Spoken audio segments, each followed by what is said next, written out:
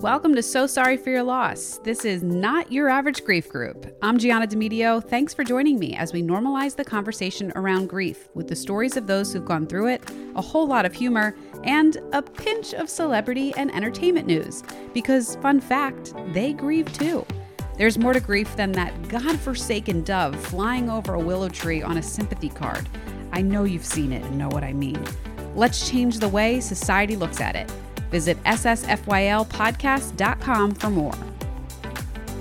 Hello, I am back with a slightly less raspy voice for this intro. It was still alive and well during the interview. This is still hanging on from my weekend in Vegas. Lots of loud music, a lot of screaming over the music, a lot of screaming just in general because it was a group with all my girls and we were together finally again for, the first time in a really long time. But anyway, back to a regular voice as of now.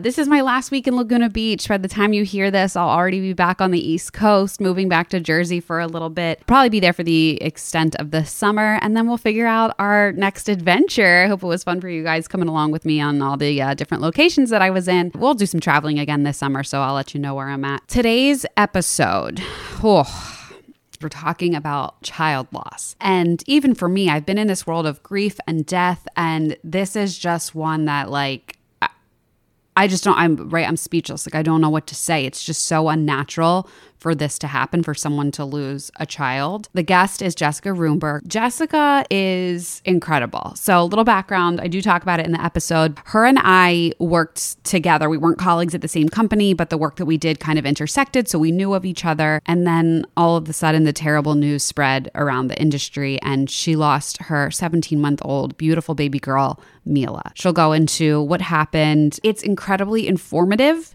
It's inspiring, and it's a story of a beautiful soul, a beautiful baby girl. I do want to make sure I note this, that Jessica reached out to me after the interview and said she realized she didn't say this during the time that we were talking, but she wanted me to include it in my intro because she felt it was very important for people to know that she is happy.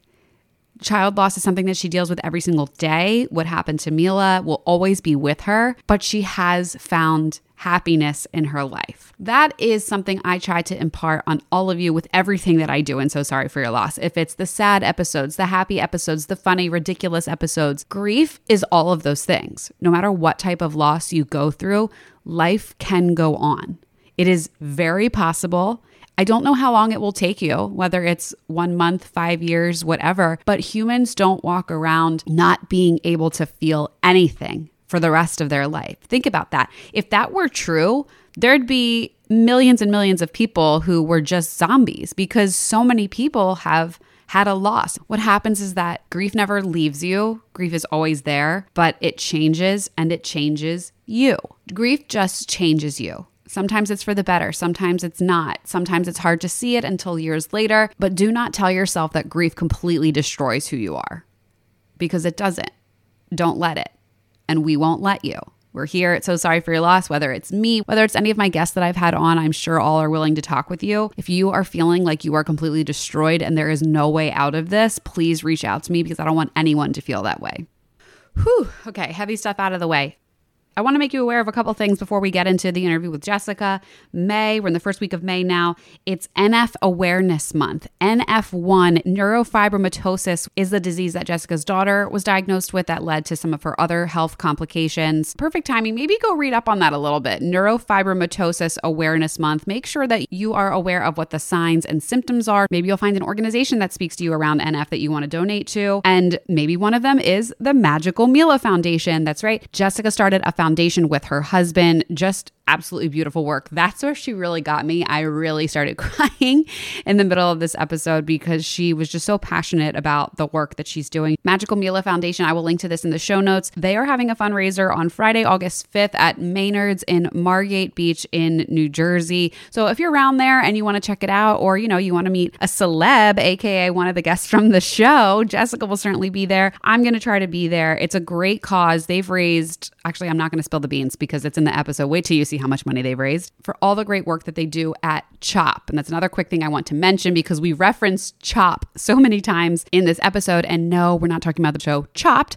We are talking about CHOP as in Children's Hospital of Philadelphia. For us, we're from Philadelphia. It's just like the acronym. Everybody just says CHOP. You know what you're referring to. But Children's Hospital of Philadelphia, it's ranked like the #1 children's hospital in the country almost every year, if not every year. It has an incredible campus. It's incredibly beautiful. Major miracle stories that come out of this place. And Jess and her husband have done amazing work with them to make sure that other families have the support they need if they're going through something similar to what they did with their daughter, Mila. Also coming up in a few weeks, May 12th, Jessica has got all of Philadelphia on board with the Magical Mila Foundation, and they are going to light up the buildings in Philadelphia. They call it Philly for Millie. They're all going to go pink for her. It's so freaking cute. I will share pictures of that on my Instagram when that goes live. Again, follow me on Instagram at So Sorry with Gianna. Always available for you to DM me there. Please head over to Apple Podcasts. Would really appreciate if you rate and review the podcast. Not only helps me, but helps other people be able to find the podcast. Would love if you could give me 5 stars. Would love if you could leave a review or maybe comment something funny there. Comment something that you've learned from any of my episodes. Whatever you want to do to get my attention, and I'll give you a shout out in one of the next episodes. Here we go. Jess Roomberg, incredible in your career. You were with Fox 29 Local News for 10 years. You were an executive producer and an Emmy winner. Is that like up there on your mantle somewhere showing that off? Because it should be. Oh, actually, I don't even know where it is. I think it's stuck somewhere in my basement. It's horrible. Oh my gosh. I would have that just like out on the kitchen counter, like in between the salt and the pepper. Hilarious. I am really proud of it, but I have no idea where it is. Oh my gosh. That's funny. I probably go look for it. And then most importantly, you are a mother to Mila, Liam, and Meadow. And that is what we are here to speak about today, because unfortunately, Mila is no longer with us. And just an incredible story you have to share of strength and growth and what you've accomplished with the Magical Mila Foundation you're going to tell us all about. And I mean, at the root of it all, devastating sadness and grief. And it's just horrible that you had to go through this. It absolutely sucks. I wish there was more that I could do, but I'm so thankful to you to be sharing your story and the things that you've learned and the things that have helped you here, because it will certainly help other people that are going through the same. But it's grief in itself is completely taboo and not talked about. When it comes to a child, certainly not talked about. I'm sure you feel that even deeper than the rest of us. So I guess I'll say this. I'm having this interview with you now at a time when my daughter is 17 months old. Mm-hmm. And that is the age that Mila was when you lost her. Yes. And I realize I'm like, oh my, this is like, how am I going to feel during this? Like, mm-hmm. But it's, you know, it's not about me. It's not about the person. And that's the thing with grief too, is like, it's not contagious. Right. Like the quote that I always bring up, you cannot get pregnant by talking about babies. You cannot die by talking about death. And I'm sure in your experience that people shy away from talking about it with you because it's like they're so scared to even bring it upon themselves, which is like incredibly selfish, obviously, when you think about it. So in all of this, I hope that we're opening up a broader conversation about it by you sharing your experience, and it will just have people further understand that this is not something that can be caught or something that's going to bring it onto your own life. And quite frankly, that in talking, we're only helping the people heal more. So I can't thank you enough for being willing to share your story today. Thank you so much for having me. And everything you just said is spot on. One of the things I definitely want to say is that, like, you should never be afraid to bring up a lost child to a parent, because even though it's sad, it also allows that parent to know that you were thinking of that child that day. And whenever Mila is brought up to me, the first thing that comes to my heart is a smile. You know what I mean? Mm-hmm. It warms my heart just to hear her name. So you're not making me sad by bringing her up. Please bring her up to me. I'll talk about her all day, every day, if I can. So that is definitely something that I'm so glad that you brought up, because if anything, like, that helps a parent to heal by talking about their child. Yeah. And people have said to me before, like, oh, I wanted to mention XYZ about your dad, but I didn't want to bring it up at the time because I didn't want to make you sad. And I'm like, similar to what you just said, you could never make me sad by bringing up my dad. Like, Right. I think people think they're reminding you of it when the reality is like we think about it all day long. So Exactly. I love the opportunity to talk about him. Now, Mhm. similarly, even though that is my experience with my parent loss, I am still like, oh, but I don't know if that's how someone who lost a child is going to feel Right. because these losses are so incredibly different. And I will never stand here and say that you and I are the same because of the losses that we went through. Yes, we share a common bond and that we have a grief and we lost someone very close to us, but child loss is just completely different. So at least that's my take. I'd love to hear your take if you feel that is the case as well.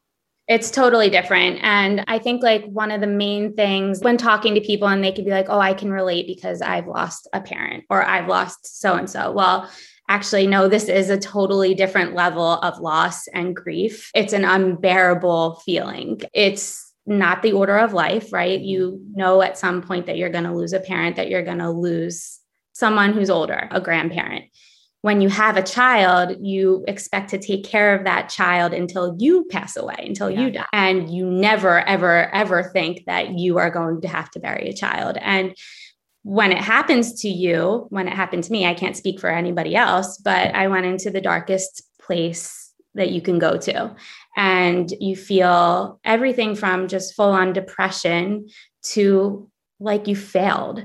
And that's how I felt most days. Like I failed. I would wake up and I would just every day go through the journey in my head over and over again, from the time she was born until the time I lost her. Like, what could I have done differently? Yeah. How could I have saved her? And that's what I struggle with still to this day. Like I wake up, and my instinct is to go to Mila, right? My firstborn. Go to Mila. What's Mila doing? And then I process, oh, right, Mila's not here. Go check on Liam, my secondborn. Go check on Meadow, my thirdborn. So it's like, it's your whole, everything's thrown off. It's just a impossible feeling. And it's awful. And it's something that I deal with every day. And it's something that I know I'll deal with for the rest of my life, right? There's no getting over this. And that's something else I need people to realize. There's no getting over this. There's no moving on. You can only move forward. And that's what I try to do. And I have still found ways to honor Mila and to be able to parent her still, if you will, in little things that I do each day, but to not have her physically and to not be able to hold my 3 babies at the same time. Those are things that kill me. Yeah. Honestly, kill me.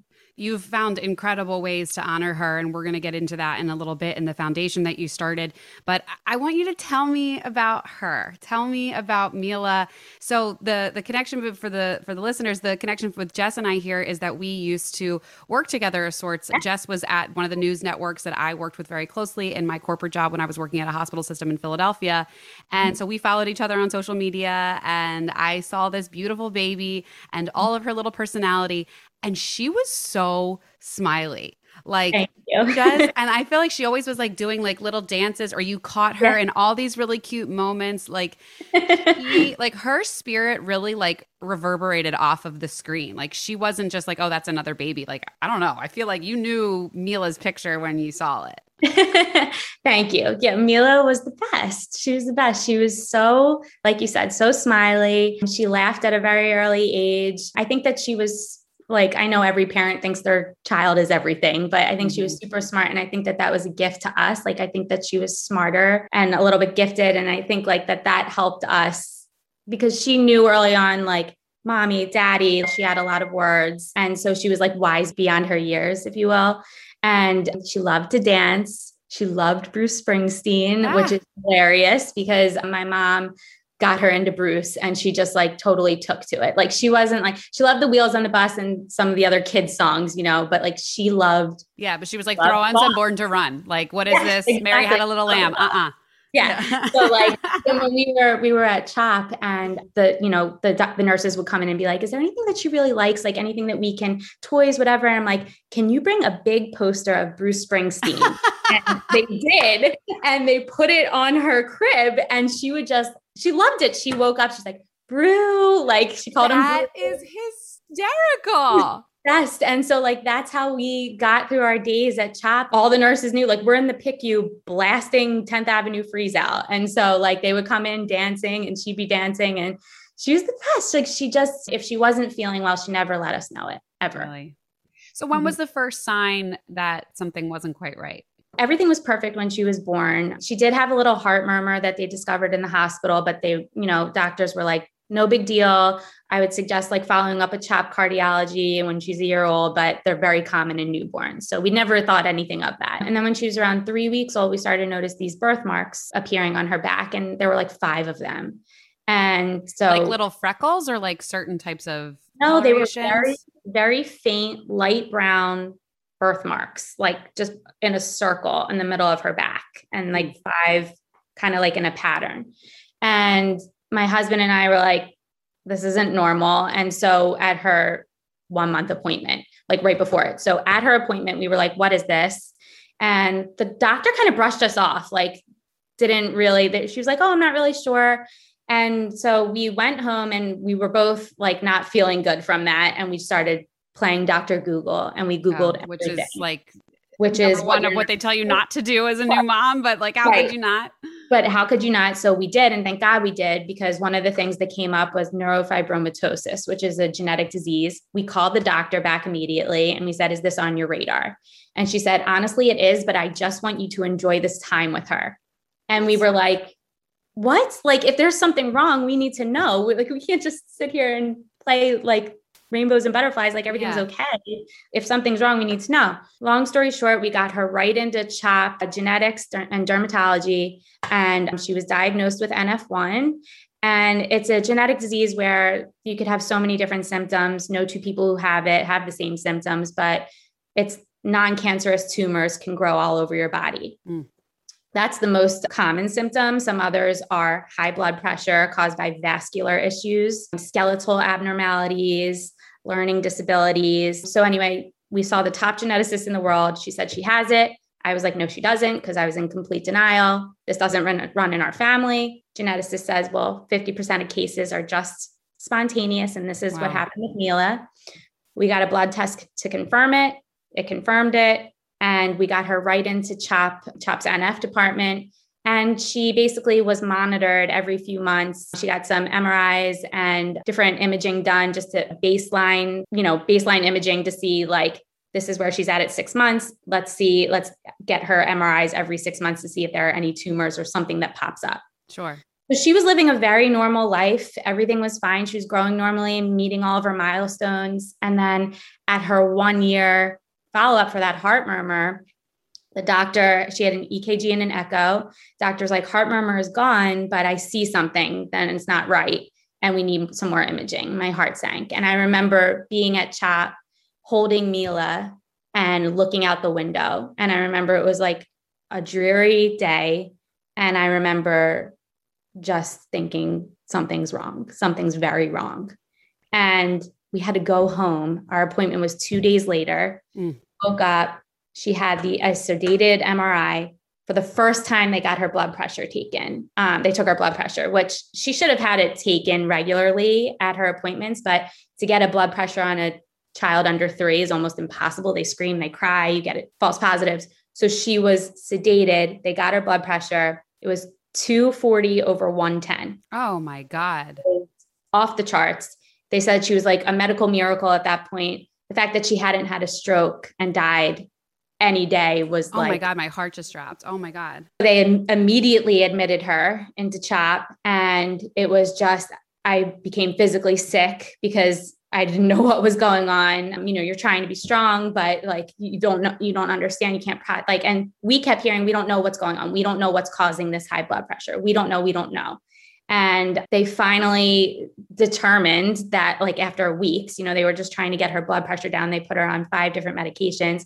They determined that she had something called mid-aortic syndrome and renovascular hypertension, which are vascular issues that were caused by her NF, which basically the size of her aorta was the size of a pencil tip. All of the blood in her body was trying to get through this little pencil tip. Yeah. Because of that, you think of your heart as a muscle. The more you work out a muscle, the bigger it grows. Her heart was huge because of it. And same with her kidney arteries. So this needed to be corrected by surgery. Well, there are no pediatric vascular surgeons at CHOP. You would think. Which is the number one hospital in the world, right, children's right. hospital in the world in Philadelphia. So, and if they don't have it, that was probably a panic-stricken moment for you. Right. So they were like, we can either go to Boston or Michigan. And we had several interviews with the different teams there. And they determined, because we were relying on the doctors to tell us what to do, because that's an impossible choice for us to make. They determined that Michigan was best. The plan for her was to put her on the short-term plan was to keep her on her medicines and keep her blood pressure down. And it never really got down to the correct level, but it did get down to a level where we were able to go home. So we went home. The short-term plan was to keep her on these medicines. Long-term plan was an 8-hour surgery at the University of Michigan that we were hoping that she would get to 3 or 4 years old to get this surgery done when she was a little bit older and stronger. Mm-hmm. So we were home. So we came home from CHOP right before Christmas. We spent Thanksgiving and Hanukkah in the hospital, came home, and then we tried to keep life normal for her. We were seen on an outpatient basis, and we still took her to music. She wasn't herself. One of the medications made her really lethargic. She was very swollen, but she was still happy Mila. Even through all of this, she was still wanting to dance, pointing to our phones to play Bruce, playful, just tired, didn't like the swings anymore, stopped liking things that used to make her happy. And then one day she got a cold and her blood pressure spiked. We were sent home with a blood pressure machine, so we would have to take it 3 times a day. Her blood vessels in her arm were popping. They were bright red because the cuff would squeeze so tight. And the doctors determined that medical management was failing and she needed the surgery. So we drove out to Michigan. It was like a 9-hour drive or something. And we stopped in Pittsburgh. She was having a blast. She loved the hotels. We got to Michigan and she had the surgery and it was successful. And we were celebrating. It was an 8-hour surgery. And we slept next to her that night in the ICU, in the PICU. And she was on a ventilator. She knew that we were there. I remember that she tried to open her eyes. She knew we were there, but she was, she was on a ventilator. She was pretty much sedated. So the next morning, at 4 or 5 o'clock in the morning, the doctors woke us up and they were like, something's wrong. We've called the surgeon. She needs to go back into surgery. And all of a sudden there's 100 doctors in the room. And they rushed her down to emergency surgery. The day before, when she was in her surgery, we were getting updates constantly from the operating room. And this was very different. We were not getting any updates. It was very quiet. And we started freaking out. And then the doctors called us into a room and they said that Mila went into cardiac arrest during the emergency surgery and that she lost oxygen to her brain for 8 minutes. And they didn't know what the next steps were, but they needed us to stay calm because they did see miracles happen from here. And we needed to start praying for a miracle. And she held on for another day. She was on life support. And then the next morning, there was her organs were failing. And they said that it was time to say goodbye. And we said goodbye. And I live with that moment forever. And she died in my arms with Dan around me. And it was awful. It was absolutely awful. So that's, in the immediate aftermath, you're just kind of sitting there, is this my, you lose your world, you lose your whole world. And especially we had a fight, we had a fight that we didn't want to give up, that we would never give up on. And we lost. So we lost the fight, we lost her, we lost our world. And you just go into complete blackness and it's awful. It was just awful. My heart completely goes out to you. I'm just sitting here completely silent during all of this. There's nothing to even be able to say. I wish that I could totally reverse that any of that happened to you, because no one deserves that. You don't deserve that. Mila didn't deserve that. It's just devastating. You're right. That's just not supposed to happen. That's it. Yeah, it's not supposed to happen. And, I feel so bad for her. That's what really kills me, because it's of course I feel bad for us, but I feel bad for her, this lover of life. She had so much ahead of her and she'll never have anything. Like she was so happy with her short life, but she'll never be able to go on a swing set again. She'll never be able to get married, like from the little things to the big things. And that's what really makes me very sad. Yeah. But you gave her the absolute best that you could in the time that she was here. And I know that's probably hard to see because all you look at is this failure, as you call it. But I'm telling you from the outside world, we see it that you are one badass mother for doing everything that you did, like making that life so fulfilling and so happy. I mean, you just said she's on the ride to the hospital and she's like, woo, hospital. Like, we're going to the hotels. We're having a road trip. Like, you did that. You made her experience life to the fullest in the way that she did. Thank you. Thank you for saying that. Yeah, I try to take comfort in that on my tough days. And when I really think about our whole journey, I try to just think, okay, well, she was happy. You know, she was a happy little girl. There was never any part of her who questioned what was going on. She wasn't older. She didn't understand what was going on. She just kind of went with the flow and she was happy throughout. Yeah. What were the months after like? So I don't really remember. Fair. I remember a bit. Totally fair. Yeah. I went into like a blackout and like, I remember, and you may have dealt with this too. Like, I remember I'm so hard on myself about this. Like at Shiva, I remember laughing with like some friends. And then I think about that and like, they were making me laugh. Like it was okay for me to laugh, but I remember like, why was I doing that? Like, why was I laughing in that? But it's okay. Like, it's okay that I did that. So these are like, I remember little things. Like I remember the Shiva, I remember the funeral. And then we didn't go back to our apartment for months. We stayed at my mom's because we couldn't be in her room. We couldn't be near like her toys. Her fingerprints were still on the table. We're still on like a picture of me, her, and Dan. Like we called the mommy, dad, and Mila picture, and she would kiss it. Like her lip prints are on it. And I still have that picture. I'll never get rid of that. Yeah. I like make sure it's in a very safe spot so that nothing never gets wiped. And so Dan and I went away. We went to Punta Cana because I was like, I need to feel sun. It was winter. It was cold.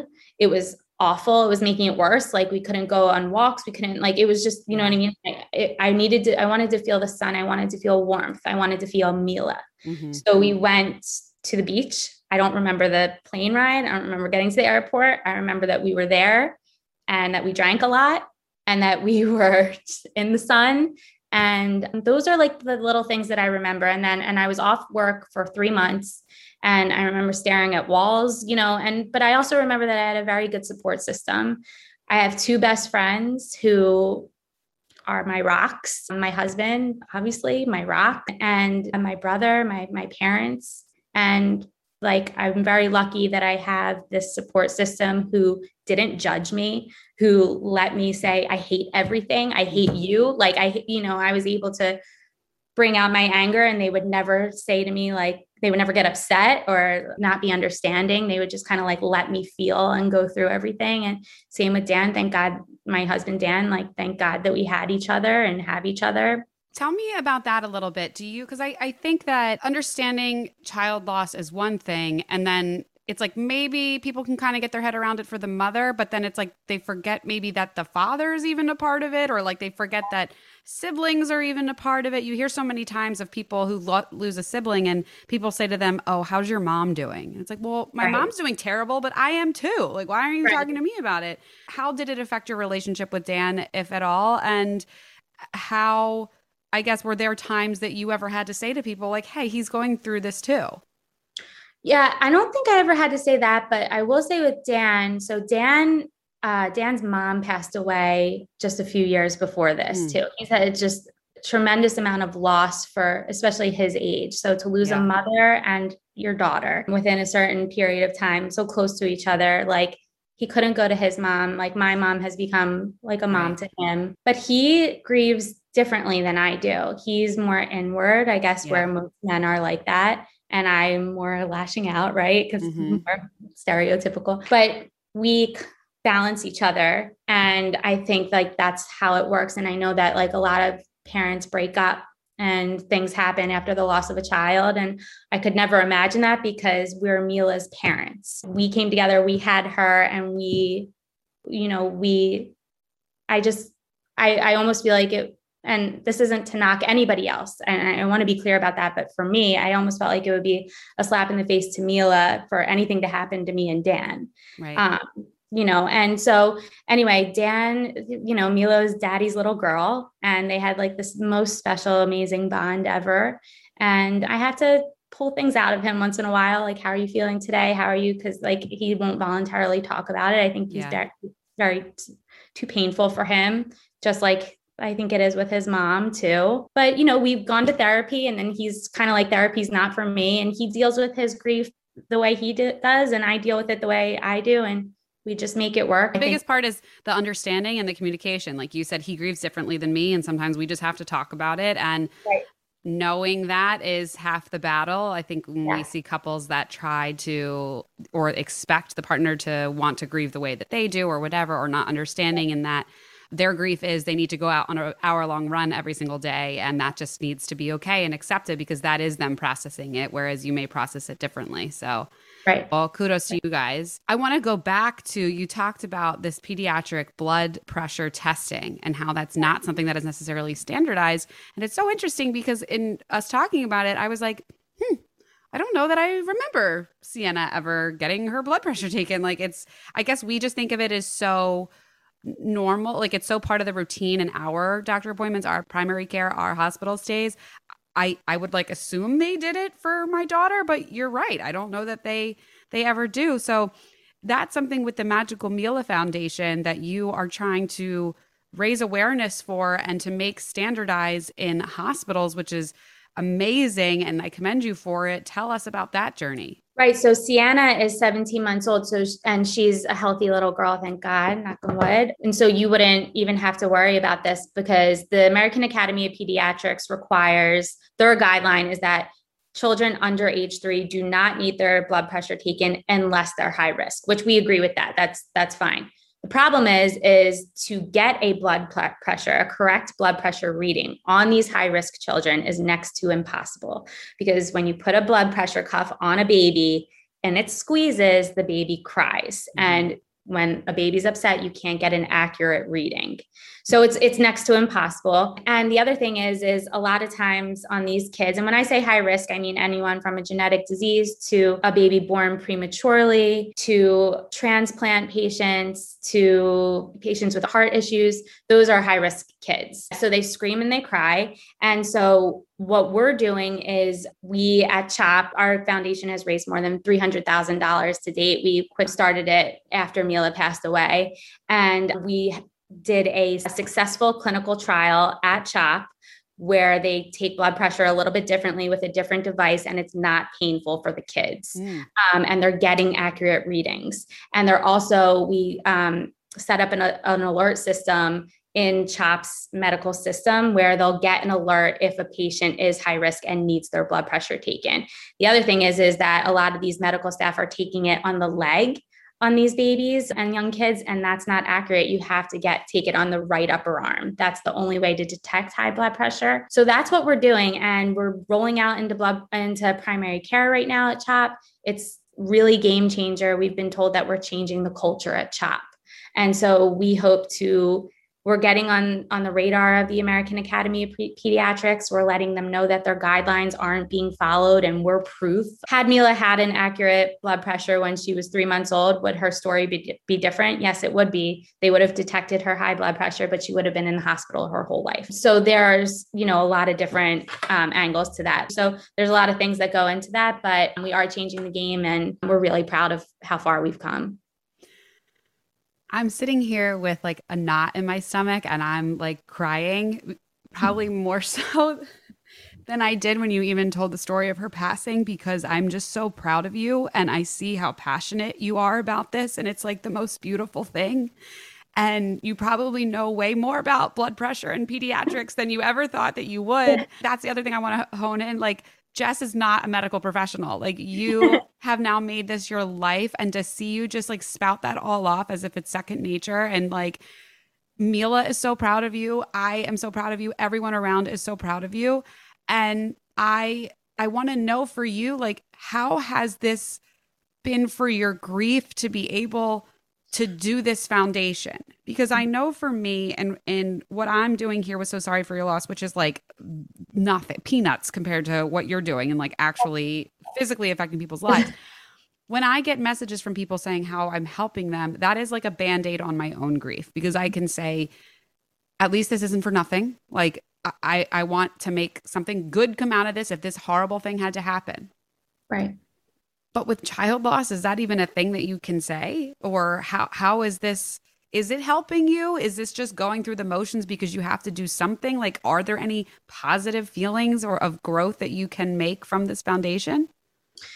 So the foundation is, so very quickly after Mila passed away, and I mean within weeks, Dan and I were like, we need to do something to honor her. Yeah. And we thought of this, and we had met with her doctors. And I think that the foundation is at least my way of still parenting Mila. So it's like, I parent Liam, my son, I parent Meadow, my daughter. Obviously they're here, but how can I parent Mila, who's no longer here? And that is through the foundation, which takes up my time daily. And it is my way of, okay, even though I can't physically hold her, all right, I'm still talking about her every day and her condition, and I'm fighting for her. Like, I lost the fight, but the fight still continues. I lost the big fight, right? But the journey is still continuing through this foundation. And so I resent it, of course. I resent it because I'm like, at the end of the day, why me? Why am I the one who has to create this foundation, to be on these phone calls, to understand blood pressure in children under 3? Why me? Why not someone else? So that is very, very difficult for me. I absolutely resent it too, but I need it. And it's my way of keeping her here with me, I guess. I love the way you said that it's your way of parenting her now. I think that's really sweet. Thank you. So best of luck with you in that foundation. I mean, we're going to link as much information as we can about it in the show notes. So listeners, I really encourage you to go check it out. This month even is NF Awareness Month. So we want to make sure we shout that out. And then you're going to have some fundraisers. You do an annual party in the summer at the Jersey Shore. So would love you guys, all the listeners, to go and check that out as well. I want to talk about how your profession probably doubled down on your grief, as you were working in the news industry at a morning show, which is geared towards women and mothers as they're watching it in the morning, getting their kids ready for school. So many segments about children, so many segments about loss, even just what we went through in COVID. I mean, loss was an everyday aspect of the news. Were there times in your career that it became a little overbearing? Oh yeah. Like I said, I went back to work three months after I lost Mila, and thank God I did, because like I said, I was kind of just staring at a wall. So this going back to work, I think, and I've told my coworkers, that it saved me. I was able to laugh again and have fun again on a daily basis and have my mind distracted, most importantly. But it also killed me at times, because I was the leader of the show. And, every day we had a post-show meeting, and we'd brainstorm segments for the next day. And like you said, we're geared toward women and moms, and we're doing segments about children, and oftentimes sick children. And, especially so close when the loss of Mila was so raw, it was very overwhelming for me. And there were times where I had to either not be part of meetings, step out of the control room during certain segments, walk away. I'll never forget that we had a segment on with a dad who was donating like kids' cars to CHOP or something like that. I forget exactly what it was, but he had in studio a car that Mila had, and it was a pink car. And I lost can I curse? Oh, absolutely. Yeah. I lost my shit. And I had to leave the control room. I remember two of my coworkers followed me outside, and I was going nuts. I was bawling. And so it was very triggering at times. And I also felt like, you're a leader. You have to kind of be strong and get through this. And that was also tough too, because then I would just go home and I would just lay there and I'd be like, you know, you got through the day. You got through the day. And like, I would just have to give myself pep talks. So work was so helpful, but there were definitely times where it was very, very difficult. Yeah. And it certainly takes a lot out of you too. Like you said, it's like, oh yeah, you get through the day. And then sometimes I would come home and be like, how did I just do that? Because now I can't even wash my face, brush my hair. Can't even think about turning on the stove to make dinner. Right. But wait, I just like banged out all these meetings at work. It was just like your adrenaline kind of kicks in sometimes for that type of stuff. Yeah. And my coworkers were so supportive too. Like they, you know, they were in it with me. They knew they were with me every step of the way. They knew if one of our planners knew about a segment that might trigger me, they would say, hey, just so you know, if you want to walk out. So like they took care of me. So that was like really important to me too. Like it really was a family there. I'm very grateful for that at least. Good. I'm glad that you had that. Yeah. I am sure there were many instances where that was not necessarily the case. As we all know, with grief, people can kind of stumble on their words or say some things that don't really feel good to the person on the receiving end of that. What were some of the things to you that people would say that were triggering? Everything happens for a reason. That was something like, I'm like, well, what is the reason? Tell me what the reason is. She's in a better place now. Well, what better place could she be than with me? Than with you. Like, what's the better place? Please tell me what the better place is. Cause I'd love to hear it. After I had my other kids, you know, well, at least you have your other children, to which to which I want to say like, well, what child could you live without? So there's that. And then people who don't know you, who are, and these people are not trying to hurt your feelings. They're just trying to say things that they think are right. And it's just sad because people don't know what to say, as we've talked about, but also people don't know me or like they look at me in a grocery store or somewhere. Oh, I've gotten, a boy and a girl, the perfect family. So like all of these things, like with just, they're just, you go home and cry. Yeah.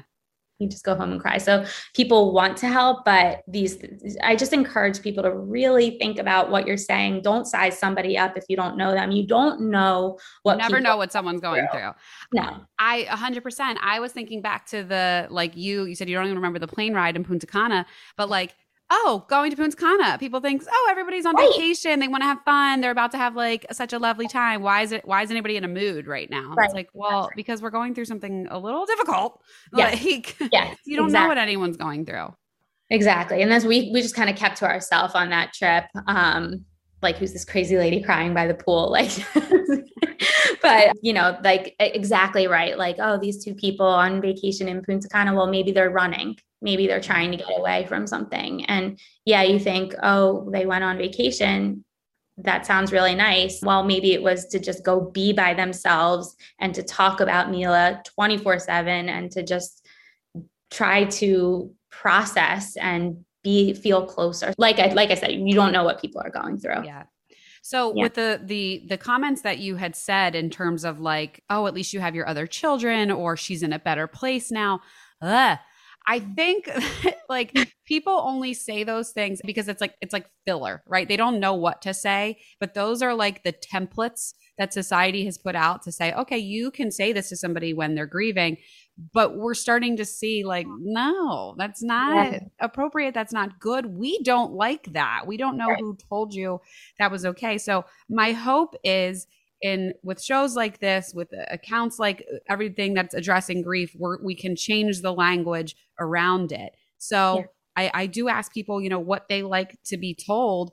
So what are experiences that you've had of people that have said things to you or done things for you in your time of grief that have been very comforting and that you would suggest for others to do? The most comforting thing to me was people who leveled with me, right? Who were they weren't trying to give me advice and they weren't trying to make me feel better. And they would just come and sit with me and say, this sucks, and let me cry and not tell me I'm strong. Just let me feel weak. Let me feel this. I always appreciated, like, I'm proud of you, because like that, it's such, just to get out of bed, to take a shower, to do these things that people take for granted. Like, that was a big deal for me. I brushed my hair today. Like, I'm proud of you. Good. I'm glad you felt that too, because that was always one of my biggest things. I'm like, you can literally know how I'm feeling by like the way that my hair would look, because if Yeah. I just, yeah.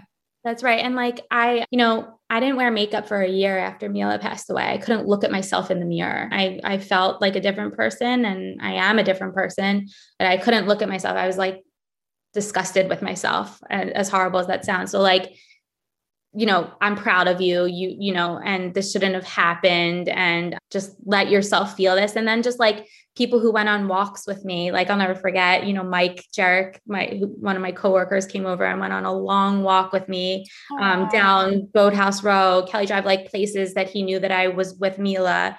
And like that meant a lot to me, like little things like that. It wasn't like, let's get you to eat something, or let's like, he was like, what do you want to do? Let's go on a walk. Just and, being right, there. Right. So those things, I think just being there, letting someone feel, and leveling and not giving advice. I think that that's like the most helpful thing ever. Which I love that you're saying that, because that's one of the things that I think about the most around this, is that when somebody that you love goes through a tough time and loses somebody, like, you want to do whatever you can to take that pain away. So you feel like it has to be the perfect thing. It has to be something so big. Mm-hmm. And that's where it becomes overwhelming. So people just don't do anything, or they say the wrong thing because they don't know what to do. Yeah. When the running theme throughout this podcast is people saying it was just the simple things. It was just someone being there. It was just someone saying, I love you. It was just someone saying, this sucks. So I'm glad you're supporting this thesis that I have, and that the simplicity is really key. Spot on. Don't overdo it. Don't overdo it. Yeah. We're going to close out here soon, but I want to know from you, what advice do you have for others that are going through this? I mean, I hate that you have to be the one to give the advice, but you've been through it. I think you're handling it with such grace. And I love the way that you said you keep Mila's name like woven through your children. So obviously Liam is the letters in Mila reconfigured, and Meadow with the M in honor of Mila, and how Liam knows all about her. And you just have these beautiful ways of honoring her, especially with the foundation. But what is it that you would suggest to others that are in your shoes? The first thing I would say is to get a therapist. And this is easier said than done, because the first person you see is likely not the person for you. I mean, you're very lucky if you like your first therapist. That's amazing. I went through like 3 before I found someone who I really, really loved, and who really, I felt like, not got me, but just knew what to do. I remember the first therapist I went to told me I didn't look so good. Yeah. And I was like, well, did you want me to blow dry my hair today? Like, I didn't, so like, find And that was like your first time seeing her? Yeah. I remember my hair was like up here. What? Oh my God. Yeah. So find a therapist, a good one, and follow through with it. It's like, the more you talk, even this podcast right now, the more you talk and tell the story, I think that it helps you process. Right. So I didn't tell like the full story of what happened to Mila until like several therapy sessions in. And I remember it was a big session. And afterwards, I just felt like, wow, like this is happening, and this happened. And so it helps you process. So that would be the first thing. And then the second thing would be to channel your grief into something to honor your child. So like we have the foundation, and it could be anything. We also have a garden for Mila that is Where is that?